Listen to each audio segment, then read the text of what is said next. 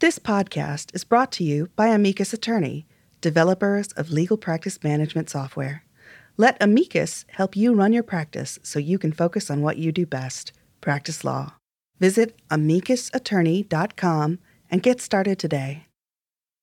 There's been a significant amount of legal news recently about law firm mergers, as well as practice groups deciding to go elsewhere. And sometimes these developments aren't easy for partners changing firms or getting new management.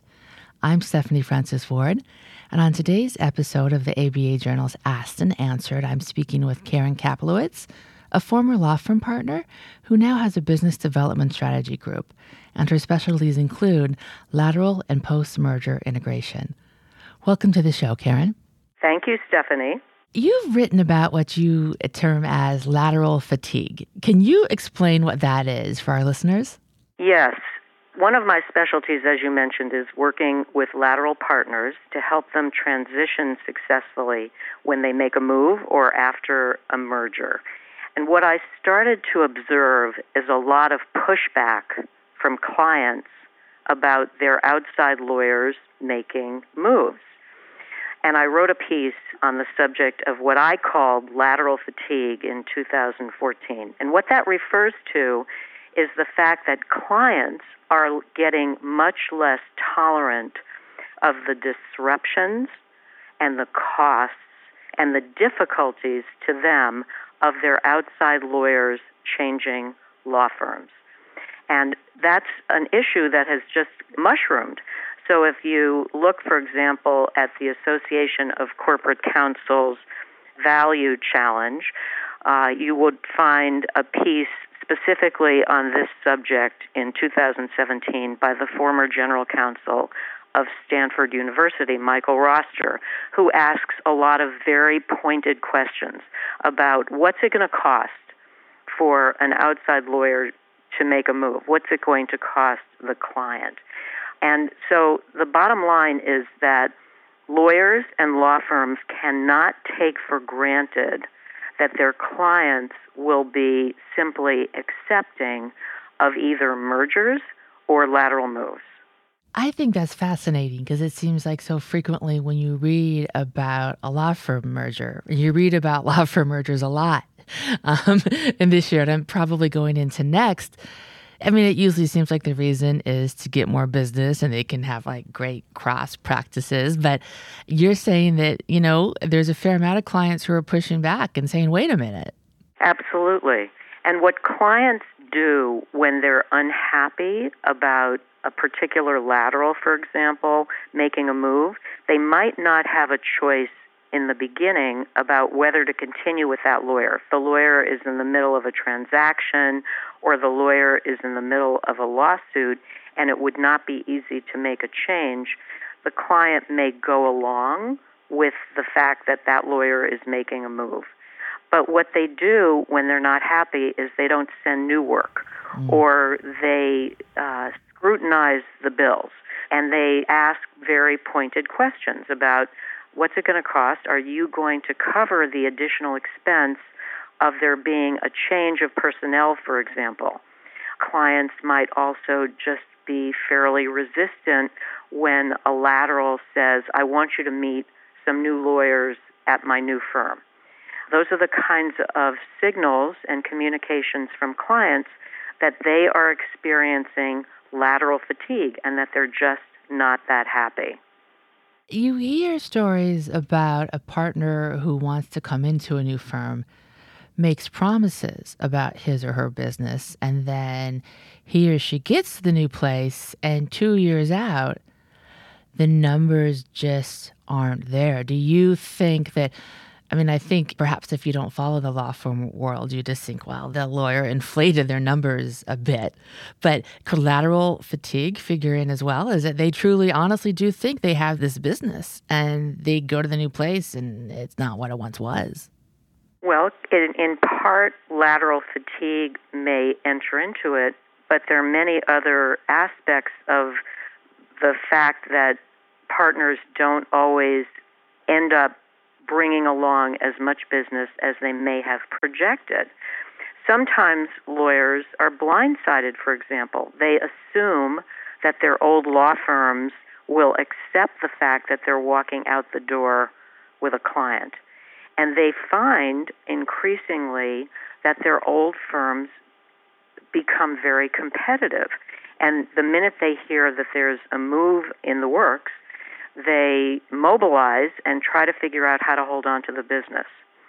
So lawyers can't just assume that they're going to be successful in bringing along client work. On the law firm side, law firms are fairly skeptical as well.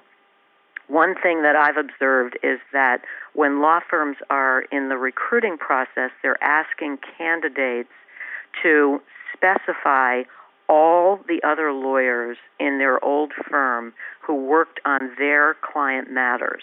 And then they ask very pointed questions about whether those people are likely to be a problem in terms of moving the work. In general, my advice to lawyers who are considering making a move is that they should underpromise and overperform. If they give lofty projections of the kind of work they're going to be able to generate and they don't come through, they're going to be in much worse shape than if they've underpromised and can point to a more successful performance in their first year or two. The other thing that people might consider when they're talking to prospective law firms is a range. So instead of saying, I expect, X millions of dollars, they give a range which might result in their being paid less at the front end of a move, but ultimately might prevent their being sabotaged by overinflated numbers. A big part of this issue also relates to the ethics rules. And I don't know if you'd like me to get into that at this point. Briefly, please.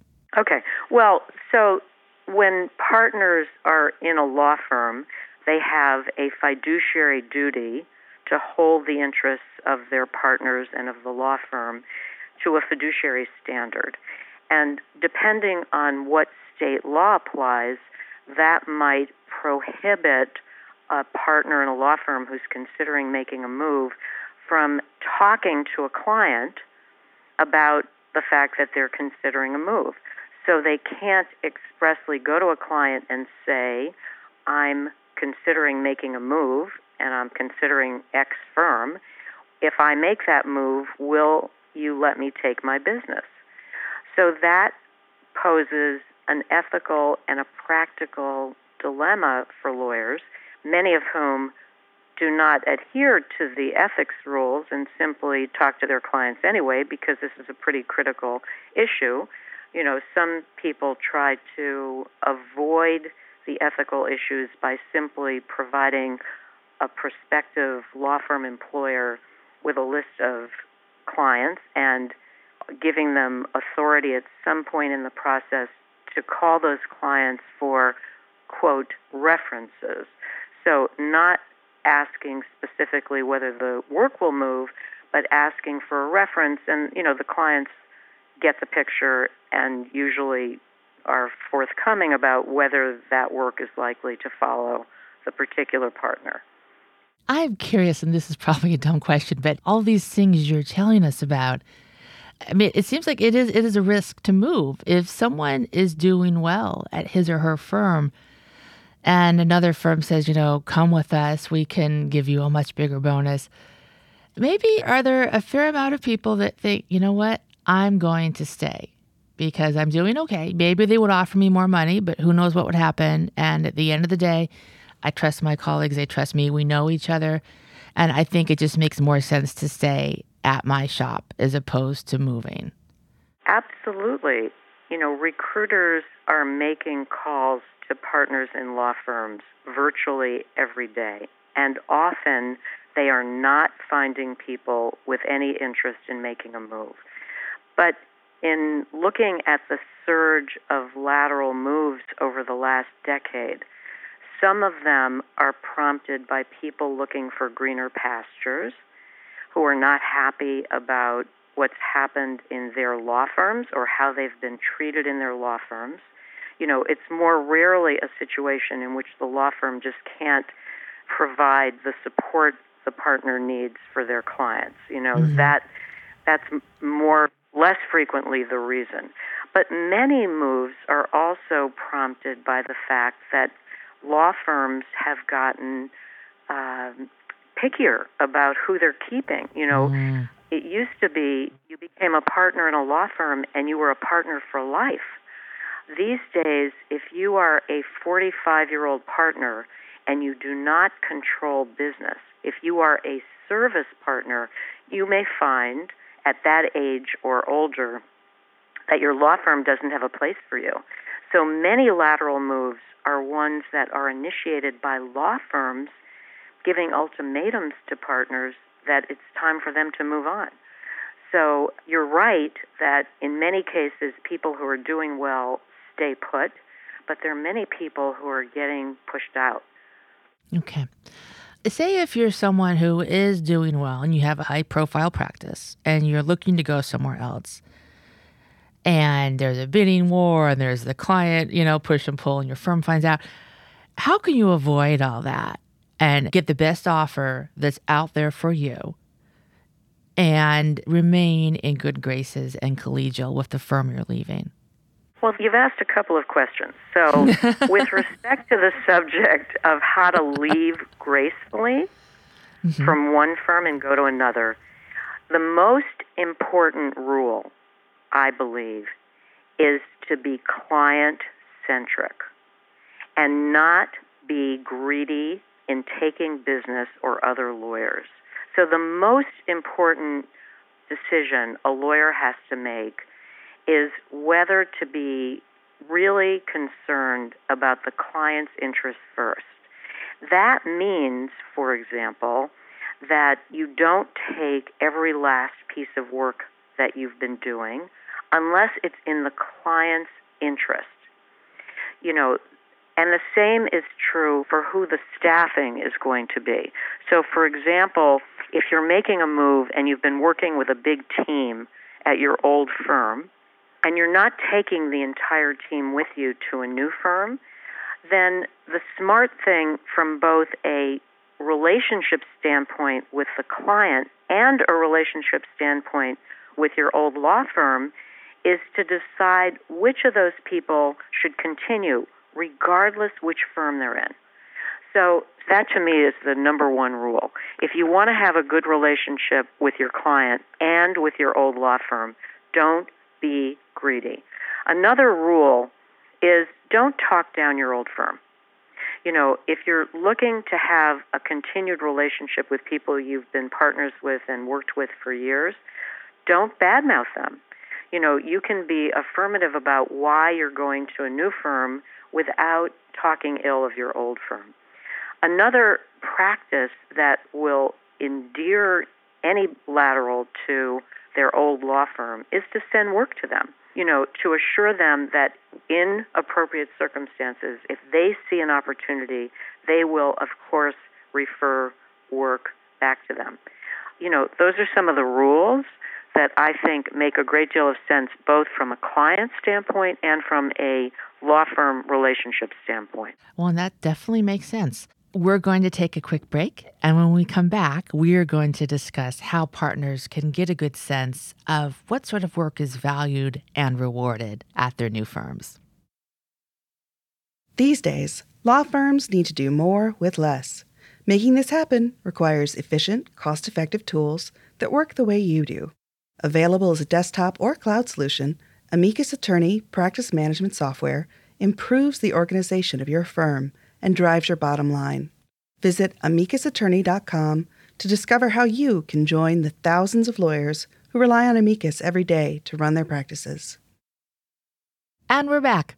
I'm Stephanie Francis Ward, and on today's episode of the ABA Journal's Asked and Answered, I'm speaking with Karen Kaplowitz about how partners can thrive when their firm is acquired in a merger or they make a lateral move to a new firm. So, Karen, if your firm gets acquired by another law firm, and they always say they're a merger, but you can kind of tell who really has the power in those developments, what advice do you have for partners who have stayed from the old firm about figuring out the landscape at their new law firm and, getting a good sense of what sort of work is valued and rewarded by people who make decisions on what your compensation is? That's a really important question. So the most important rule for lawyers in a merger situation or a lateral move is to try to integrate as quickly as possible. So when people make moves or there are mergers and the silos remain in place, where lawyers who have joined a new firm just stick with their existing lawyer teams, when they just work on their own client matters and they don't integrate into the new organization, that's a problem. So the most important rule is to try to have a plan for integration. The second way for people to move forward toward understanding what's important in the new firm is to understand the compensation system. You referred to compensation. The way firms compensate people is kind of one of the most fundamental pieces of the culture of a new firm. So if there's one thing a lawyer joining a new organization needs to understand, is how will they be compensated? How is origination credit awarded?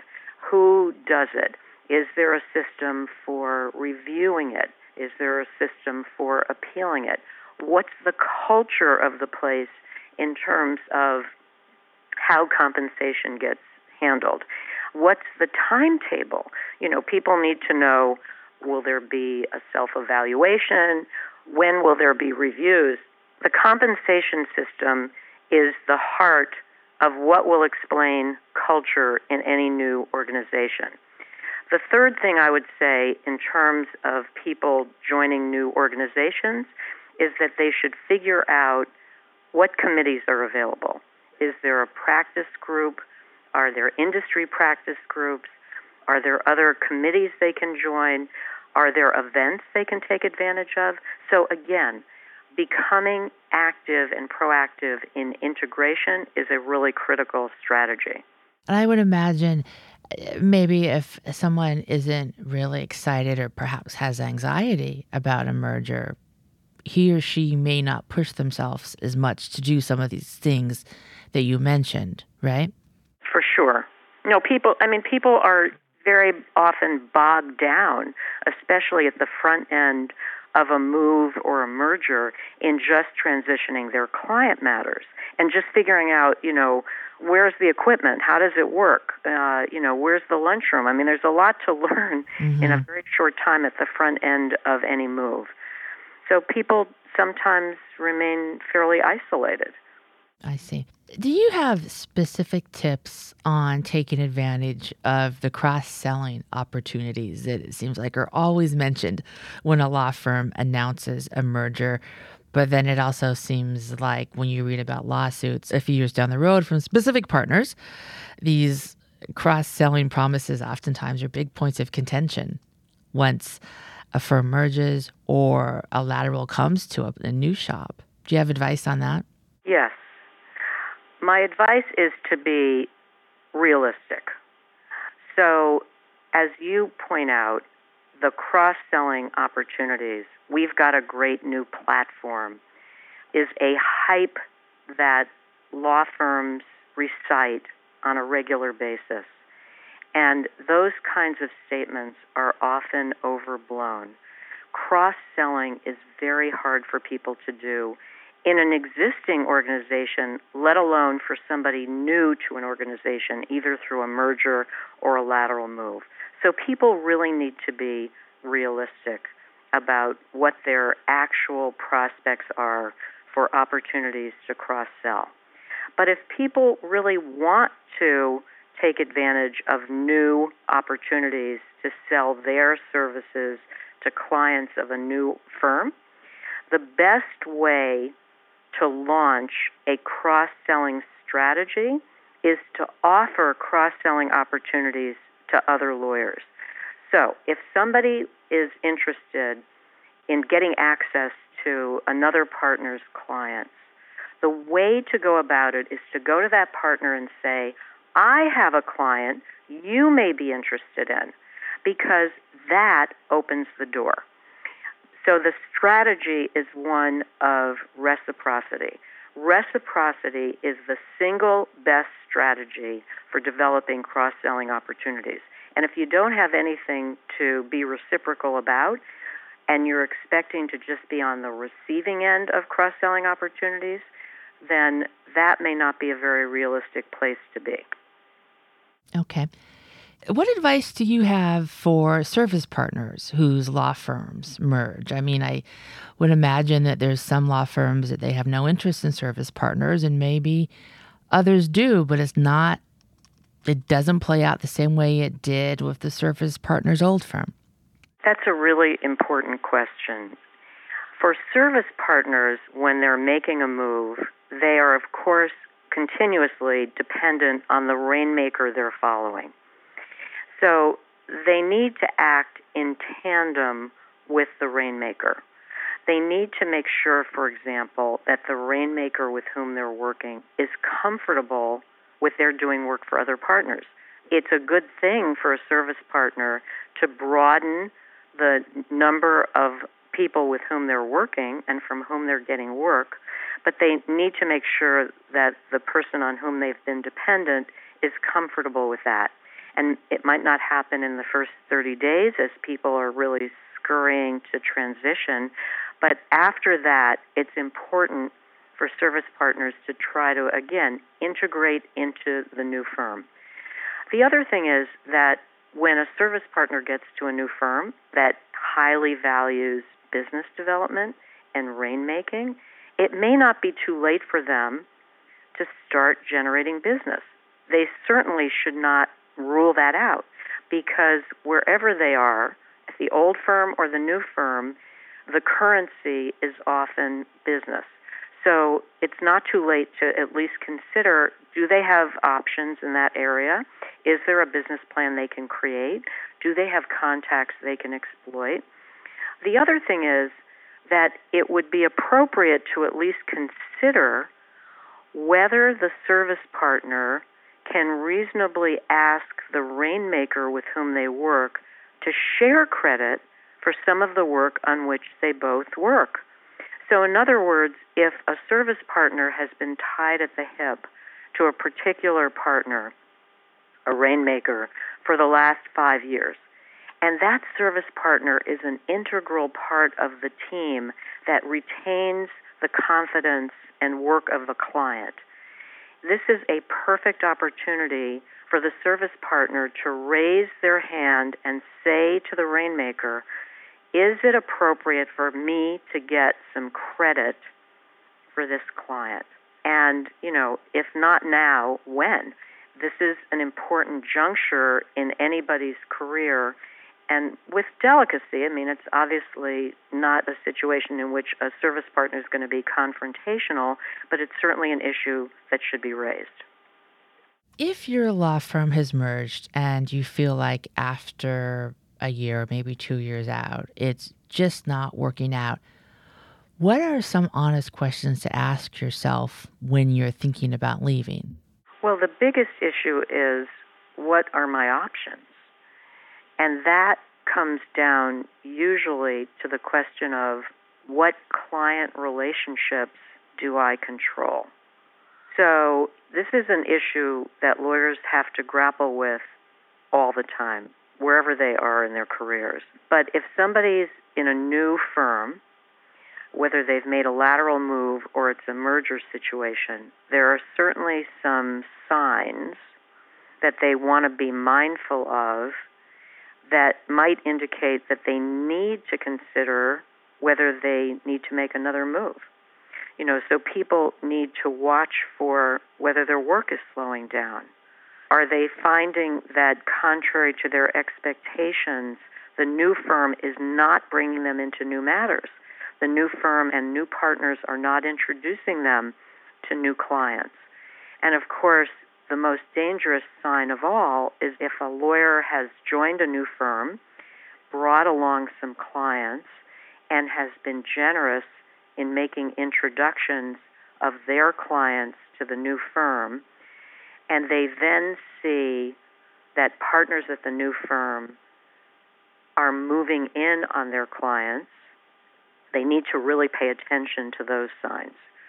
So if somebody's made a move and has a client relationship and explains to new partners to whom they've made introductions that they want to stay involved, they want to be kept informed, they want to be copied on email, they want to be invited to meetings, and they're not getting those kinds of courtesies and they're not getting that level of respect, that can be an indication that something is not working as it should.